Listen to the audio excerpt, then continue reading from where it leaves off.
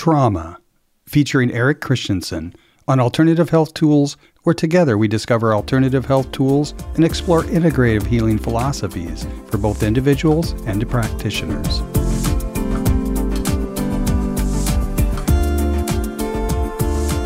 I'm Lisa, your co-host from across the pond in the UK, and today I'm joined by the wonderful Eric Christensen, who is a filmmaker, man in recovery, messenger and healer, and soon to be released Unmasking Hope film, which I'm so excited about. We've been talking off air about all these wonderful things that are coming together, grounded in clinical evidence, working with doctors.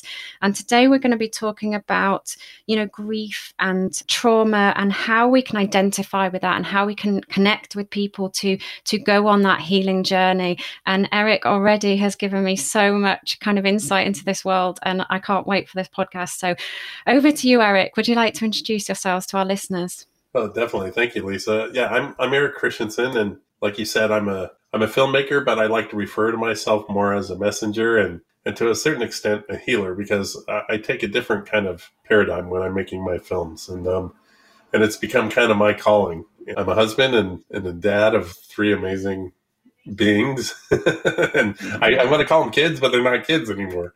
But that is a big part of my life. But also healing and making these films is a big part of my life. I've been doing them for the last 30 years. This is my fourth film, Unmasking Hope, my fourth personal film. I've done a lot of other work, including IMAX movies and Discovery and all sorts of other films. But it's great to be here, and I'm excited about what we chose to talk about.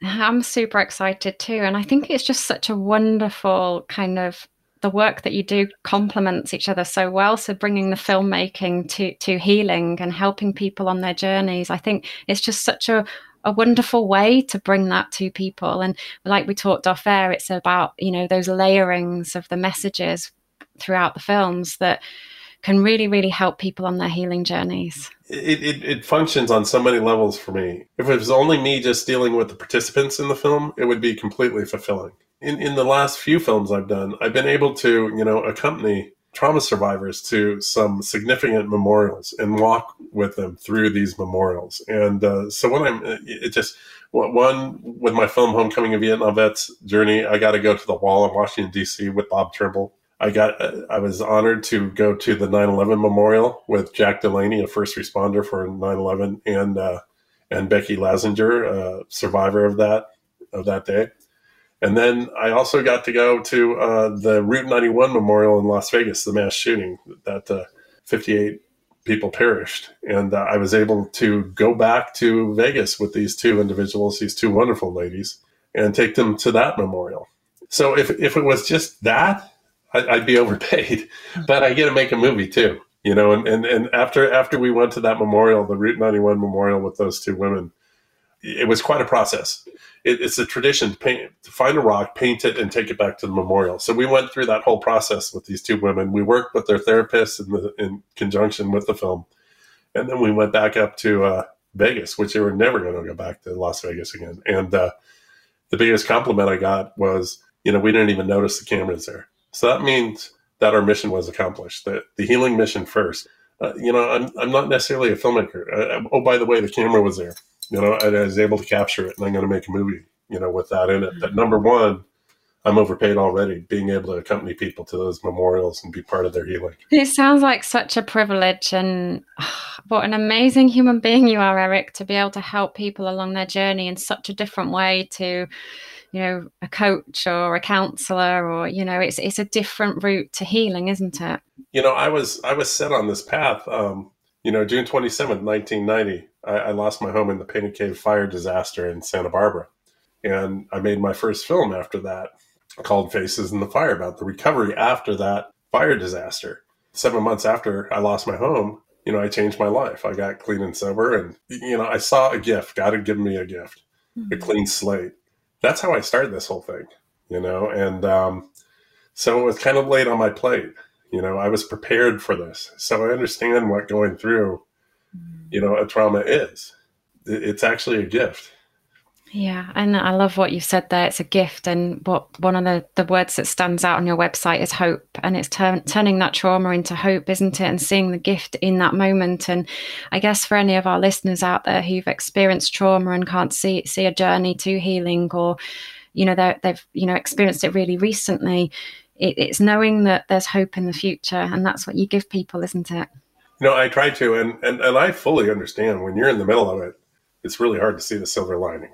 It's really hard to see over the next hill. And that still happens to me, but I have a picture of the fire, the Painted Cave fire in my office. So when I see that picture up in the office, I'm like, okay, so seemingly the worst day of your life can turn into a turning point for you if you're open and willing to let God work. That's my personal feeling is, guided by a higher power, but that's for me personally. But if you're willing and open to that experience, you can turn these things into a gift. And part of that is giving it away. Part of that is having blazed the trail before somebody else and say, this is how you can get out of here. So going back to like what I said, I understand, especially with the COVID and everything, isolation is terrible. And we can get into a very, very dark spot, and it's hard to see, what the upside of it is. I still struggle with that sometimes when things happen. Yeah. But I've had so many examples, and I've got to see so many examples from my film work. What an inspiration. And talking about being in those places, do you have any tips or tools that you use that you wouldn't mind sharing with our listeners who are perhaps thinking, well, how do I help myself in those moments? That is such a great question. And what I've done, I've set up a system kind of around me. So an accountability system. I have a man that I call, my mentor and my sponsor, and he's 86 years old, and he's been there, done that. He's a man of God. And I meet with him once a week, and I honestly feel if most men that are in their 50s would listen to other older men, there'd be less divorce, there'd be happier families and things like that, because he's already made all the mistakes, So I've set up a system. What I'm saying is, I've set up a system for myself where I have accountability. But what do you do if you don't have that yet? Well, you know what?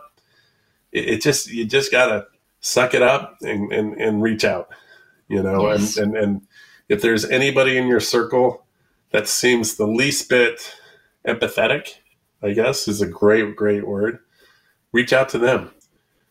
It's so hard to transfer hope, and when we're talking about this, I'm imagining those people that are in dire circumstances and perhaps listening to this. It's hard to transfer hope and give you hope, but you know what?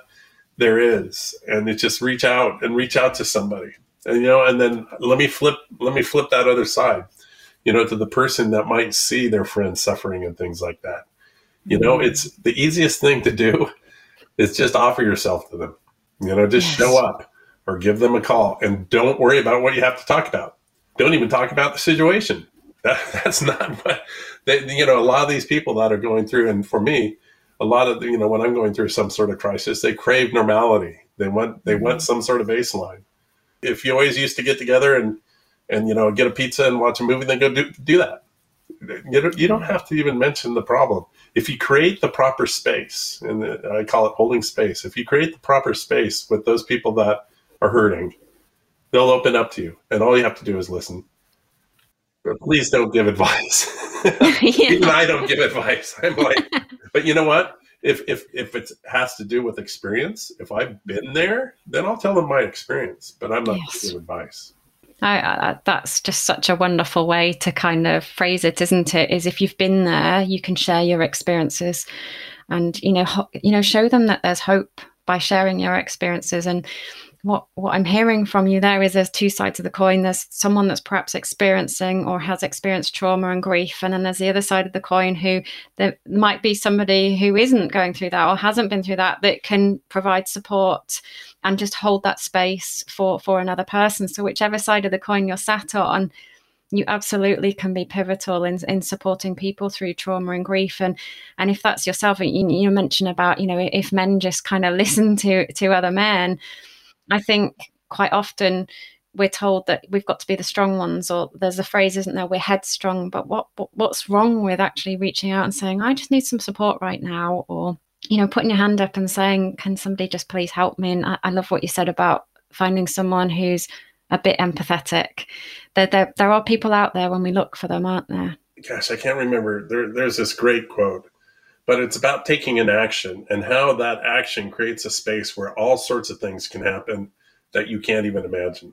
So by creating an action, and that action could be just reaching out, it's going to create all sorts of other things happening, you know, and that's just the law of the universe. You know, that's a spiritual law for me, is by asking for help, it opens up all these other possibilities, and these things just start appearing. Like, like my sponsor says, you can sit in the closet and pray for a hot dog, but you're not going to get a hot dog, which means, you know, you got to take the action, you know? Yeah.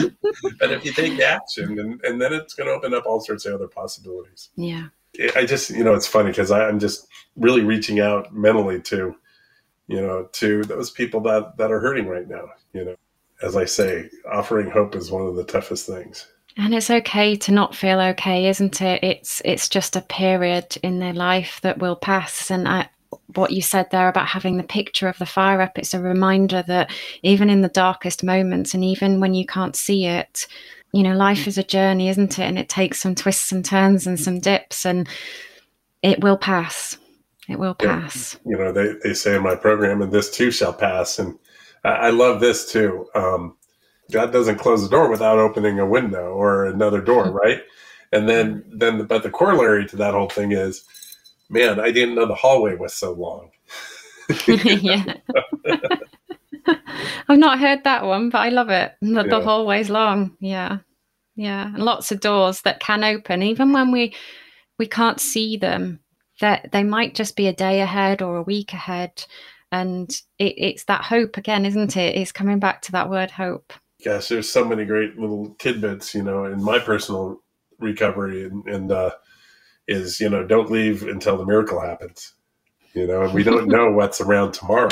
I've time and time again, I see that, and I see that with the people that I'm able to interact with in my films. Gosh, there's some great stories. Yeah. Have you got any that you'd like to share with our listeners that spring into mind? You know, actually, I do, matter of fact, because it's just like boom right there. You know, there's a wonderful woman. Her name's Molly. She was actually pregnant. She didn't know she was pregnant at Route 91. And she was there during the Route 91 mass shooting, and she escaped, then had her baby. And she was kind of like, okay, what were the odds of that happening? That's never going to happen again. And that's kind of off the list now. And she was about, gosh, I don't know, it was about a year or two later, she was at the Borderline shooting here out in Ventura, and she was actually at the second shooting.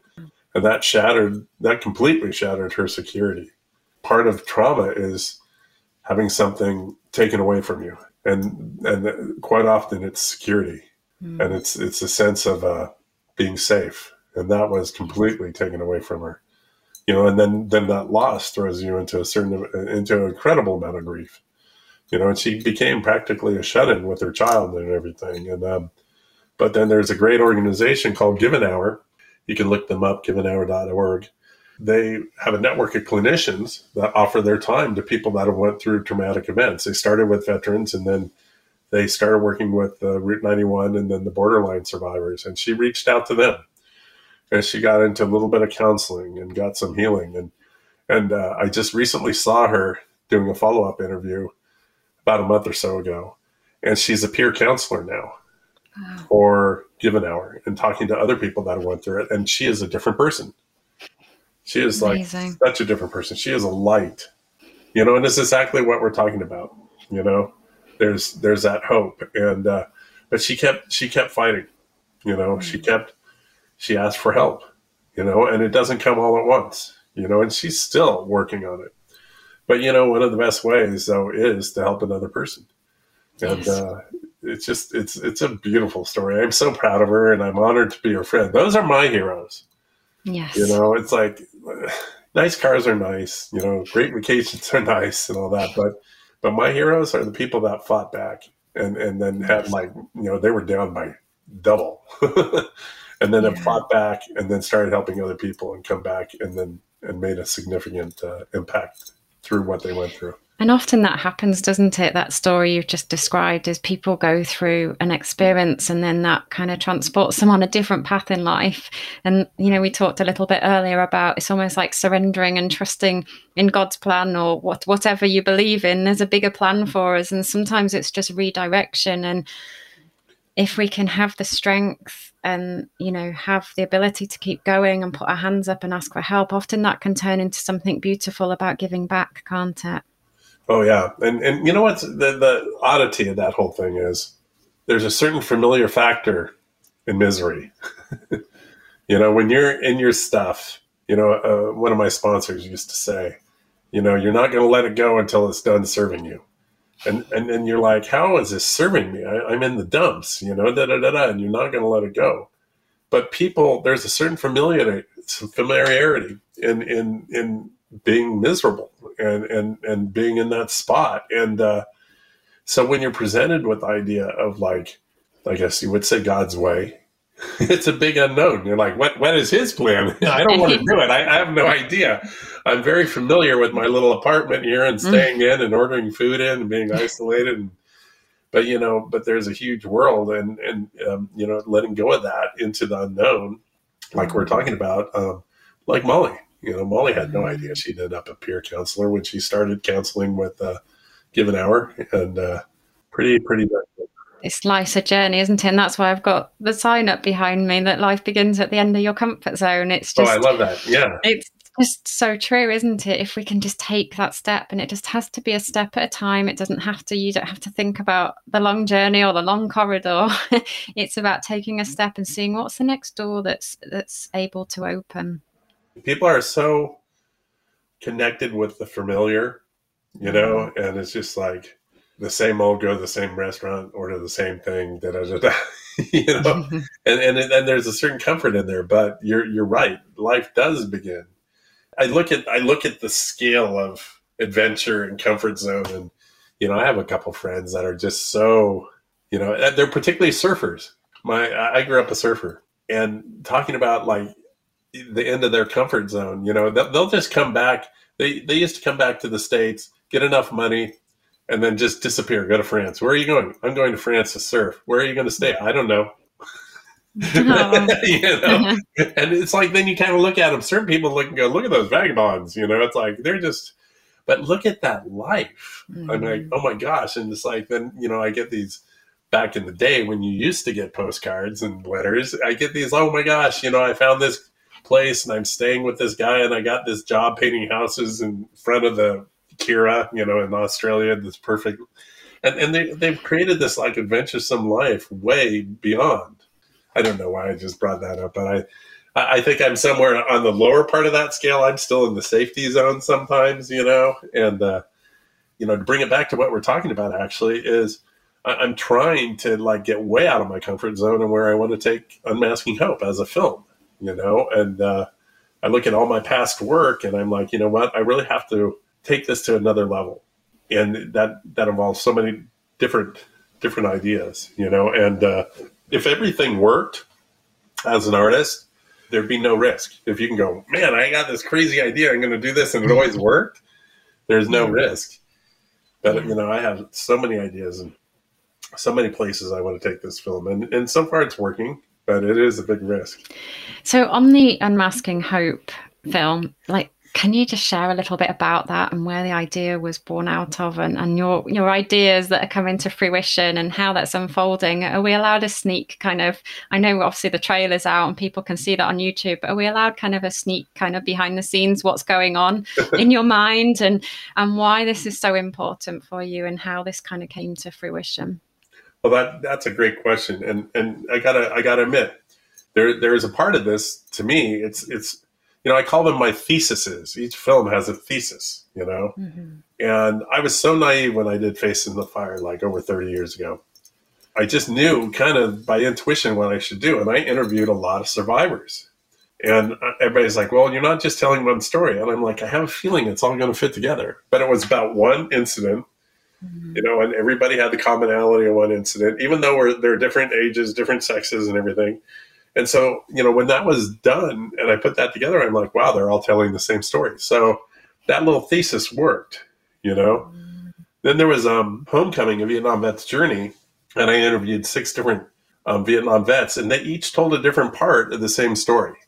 I wanted a big, broad variety of different experiences. And, I had a gentleman named Fat Cowboy, and he was a Korean, Purple Heart Korean Marine war veteran from Kansas, salt of the earth. I mean, he's like a guy like Slim Pickens in the movies, and then I had this woman, Sandra Lee, who was a female veteran out of New York. And I'm like, what did they really have in common? And I'm like, oh my gosh. I'm like, that was my thesis, trying to put them all together along with the World War II vet, current vets, all these people. And it worked. So getting to Unmasking Hope, my thesis is even broader now. We're not just doing veterans. We have a veteran in it, Sandra Lee. Actually, I take one individual from my past film and I put it into my next film. Sandra Lee's in it; she's a veteran. But I also have mass shooting survivors, 9/11 survivors. I have an African American gentleman that was molested at 7 years old by somebody that he trusted. There's 1 in 6 men, that are sexually molested. So we have that. We have the 9/11 survivors. We have another incest survivor. So how are all those going to fit together? And that's my big thesis with this. And that's where Unmasking Hope came from. I'm like, I'm gonna really mix it up with this, and I'm gonna see if my thesis that we all heal basically the same. We're all telling the same story, even though it's really different. Yes. Sandra Lee's experience is very different than the mass shooting survivors, and Unmasking Hope, the title, my good friend Pam Pyre came up with the title, and it's about taking off that mask, because after trauma we put on a mask, and and all these people put on different masks, and that mask, I was talking to Dr. Amit Ekin this last week from Stanford University. That mask serves a purpose at first. It allows that woman to get up and make dinner, or make lunch for her kids, get them off to school, et cetera, but after a while that mask sticks on us, and we have to lose that mask after a while and unmask our hope. And so that's kind of where the whole film came from. So it's a spiritual progression from my other films, but we have a very big analogy with the mask, and lyricism with the mask. And that's where I'm taking another chance with this film, is diving it more into the lyrical and trying to explain the journey of the trauma survivor in a more lyrical way. But that's where Unmasking Hope is. I love it. And oh gosh, what an inspiring journey that people won't be able to wait until this comes out. When are we going to be able to see this film? October 10th right now, October 10th, 2022. And it's World Mental Health Awareness Day.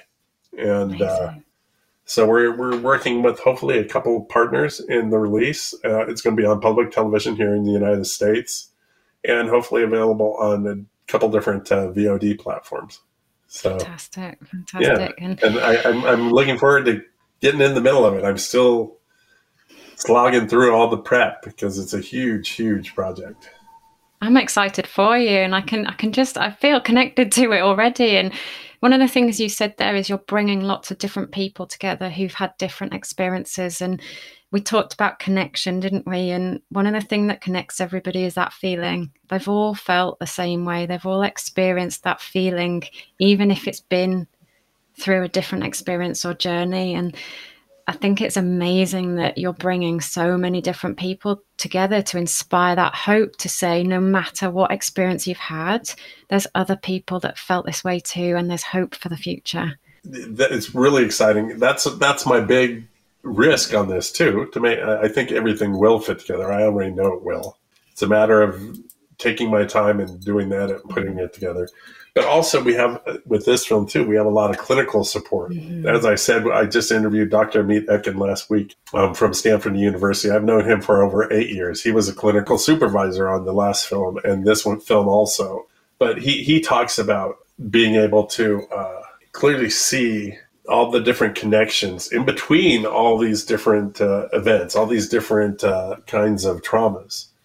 And so by using the clinicians and using that as a kind of a grounding piece, that's really going to help the stories stick together. And then I mentioned also Dr. Catherine Shear, and we explore a lot of the grief issues that are involved in trauma, because I think trauma has gotten to be such a buzzword. We're forgetting a whole other half of what happens after that loss from the trauma. Yeah, that's a really interesting point to raise, Eric. It's grief and trauma, they're kind of words that are just bandied around, but it's irrelevant how big the trauma or the grief is. If you're feeling it, aren't you? And how does grief and trauma fit together? You kind of raised that point. Should we just share with our listeners so they can kind of understand and see whether or not they can identify with that, like we talked about, that identification process, to see if that's something that they need some support with? I think we all need support with grief. I think grief is a very universal type of event, when we lose a loved one. And there is trauma associated with losing a loved one.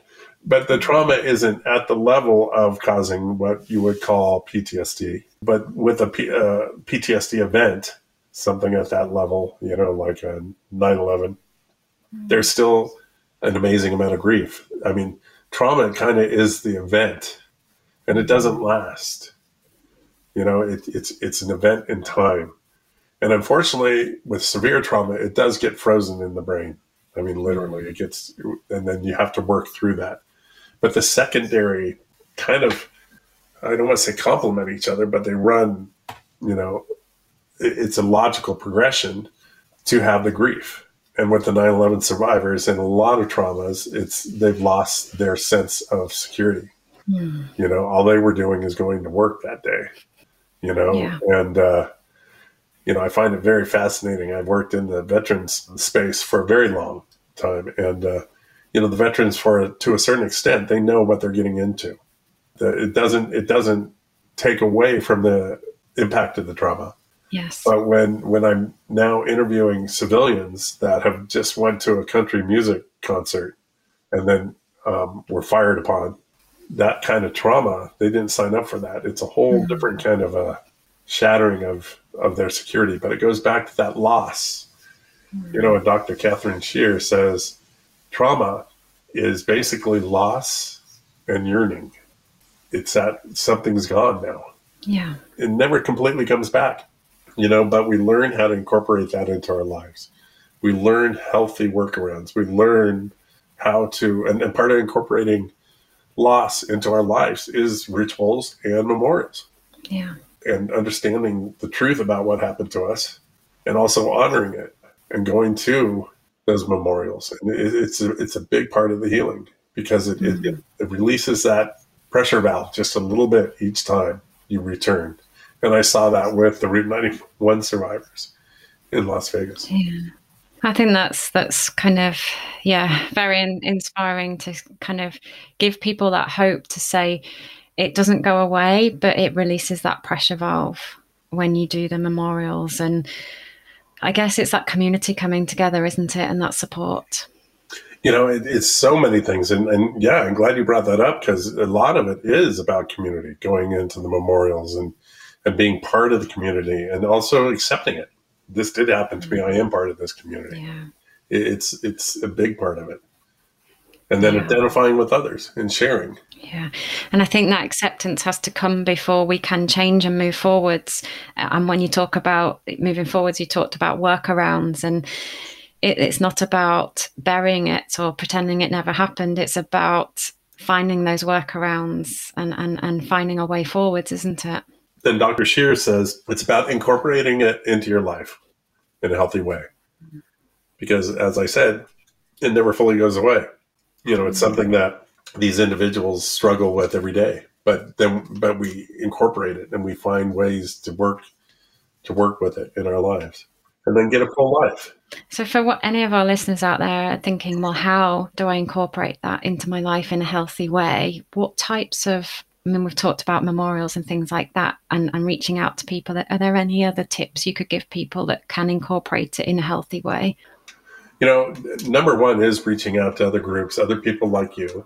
But also, with my stuff, I love talismans. Talismans, just little special reminders. And I have them all over the place. I have melted glass from my house, and I remember that.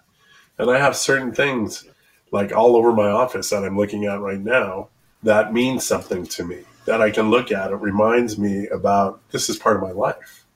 My recovery chips and stuff like that, it's like, and it supports me, and time does matter, the 4th, 5th anniversaries are a big deal. And being able to celebrate is definitely not the right word, but be able to recognize those dates when they come through, all those things.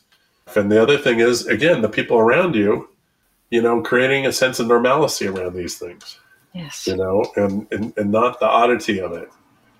Yes. And being comfortable with that person that and sometimes they've changed a lot. So you have to kind of pivot a little bit to meet them, but meet them in their own space. Yeah, I like that. Meet them in their own space and pivoting. It's often people, when they go through change, we expect them to be the person that they were before, and quite often they're not, because they've had quite a life-changing event happen. And it's about taking that step back, is what I'm hearing from you, and saying meet them where they're at and hold that space for them and pivot slightly if that's what they need. And not making a big deal out of it. That's the biggest thing. Even if you're not a clinician and you don't know all the buzzwords and everything, you can still be a big help to your friends. Yes. Just by listening. Yeah. And unfortunately we've lost the ability to listen.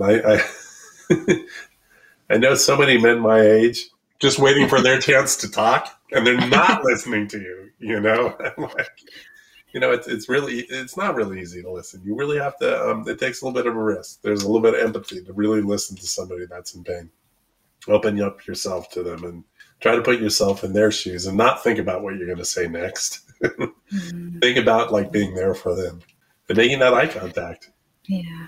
Uncomfortable sometimes. Being present, isn't it? Like you say, and holding that space for them, and the conversation that flows rather than waiting to speak. It's, well, what's this person saying, and why is that important to them, and can I pick up on that? And I just remember once somebody said to me, "You've got 2 ears and 1 mouth. Use them in that ratio." Yes, I've heard that one too. Yeah. And, when people are busy and they've got places to be and things to do, quite often, it's easy to just be a step ahead of yourself rather than present in that conversation. So I think that's such a wonderful kind of tip from you, Eric, is just to be present in that moment, really listen to what your friend's saying, because they might be giving you so much information as to how they're feeling, but without saying it. Part of my recovery is helping other guys from recovery from drugs and alcohol, is helping other guys, new guys. And it's so funny. Inevitably, they'll call me up and they'll go on and on and on. And I'll barely have to say anything. This is going on and this is going on. And by the end of the conversation, I'll barely say anything. And they just needed a sounding board. And they already worked like 80% of it out in their head. It's like, and just being a good sounding board. You're holding that space for them again, aren't you? And like you say, often we have the answers within us. We just need that space to work through it. Exactly. Mm-hmm. And that's what I do in my interviews. We're very particular, on our sets about who's there, about how we set this up, and I've done so many of them now. Mm-hmm. It's actually kind of fascinating searching for home, coming back from war, my film, my transcript books. We had 1,100 pages of transcripts, and there would be a little red tab every 20 pages or so, the stuff that we needed to use. Wow. With Unmasking Hope, my skills have changed with interviewing, and we have a red tab on every page. It's just amazing. Like there's a wealth of great things. I'm like, and then I read it back, and I'm like, they told me that? Oh my gosh. It's just like, that's like two souls talking to each other. That's powerful, isn't it? Two souls talking to each other. It's really an honor to be able to get on that kind of basis with the individual, and them allowing you that kind of access. And Sandra Lee in my current film, Unmasking Hope, she was also in my film Searching for Home, Coming Back from War. And I have a tradition of taking from my last film one of the people and putting it in my next film. And Sandra Lee was that person. But I've gotten to know her so well. And she opens up in these interviews, and I'm just so honored, to be not only be like working with her in the film, but also be her friend. It's pretty amazing going from PTSD and military sexual trauma in Iraq to she's very happily married, found a great guy. We were invited to the wedding, and we covered the wedding and everything. It was great. Anyways. What an amazing story. Lots of healing. Yeah, lots of healing. Yeah. Oh, Eric, this is phenomenal. And I think our message to our listeners is hope, isn't it? That no matter what trauma or experience you've had, or even if it's just grief, there's hope. And grief can drag you very deep because, grief feeds depression. Grief feeds anxiety, and they're all connected, in our crazy little brain. And so, like we were saying, you need to find a little outlet, to be able to let some of that pressure off, to connect with somebody. And it could be a professional, it could be your brother, it could be one of your best friends. Oh, Eric, is there anything else you wanted to share with our listeners today? I mean, you've already shared loads, but if there's a final kind of parting message of hope, what would that be? I don't want to make it all about me, but, telling all these stories it takes a lot of organization and a lot of time to truly tell the story. And this is not necessarily something that's inspirational, but what's interesting about art, all good art comes from a place of like really good preparation, and from writing your book, we can't just sit down and write a book. There's so much prep. That's just kind of what's on my heart right now is, I'm going through all that prep. I cut storylines for each individual. There's 8 different individuals in the film, and I cut a storyline for each one of them. Then I cut the film once I know their storylines inside and out. And art takes preparation. It's just not inspiration.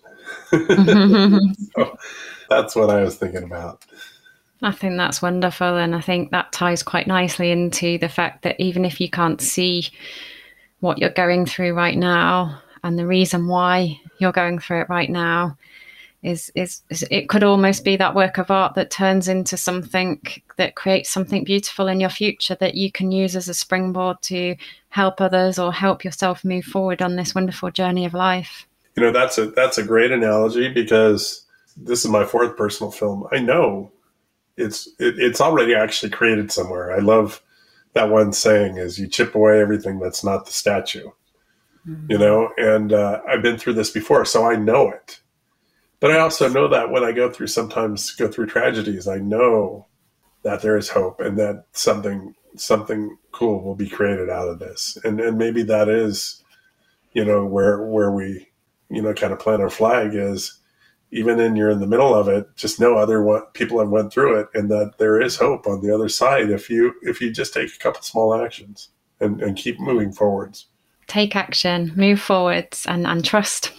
It's what you said earlier, wasn't it? It's trust that there's a bigger plan sometimes, and just be willing. You said earlier to be willing to move forwards. Exactly. Yeah.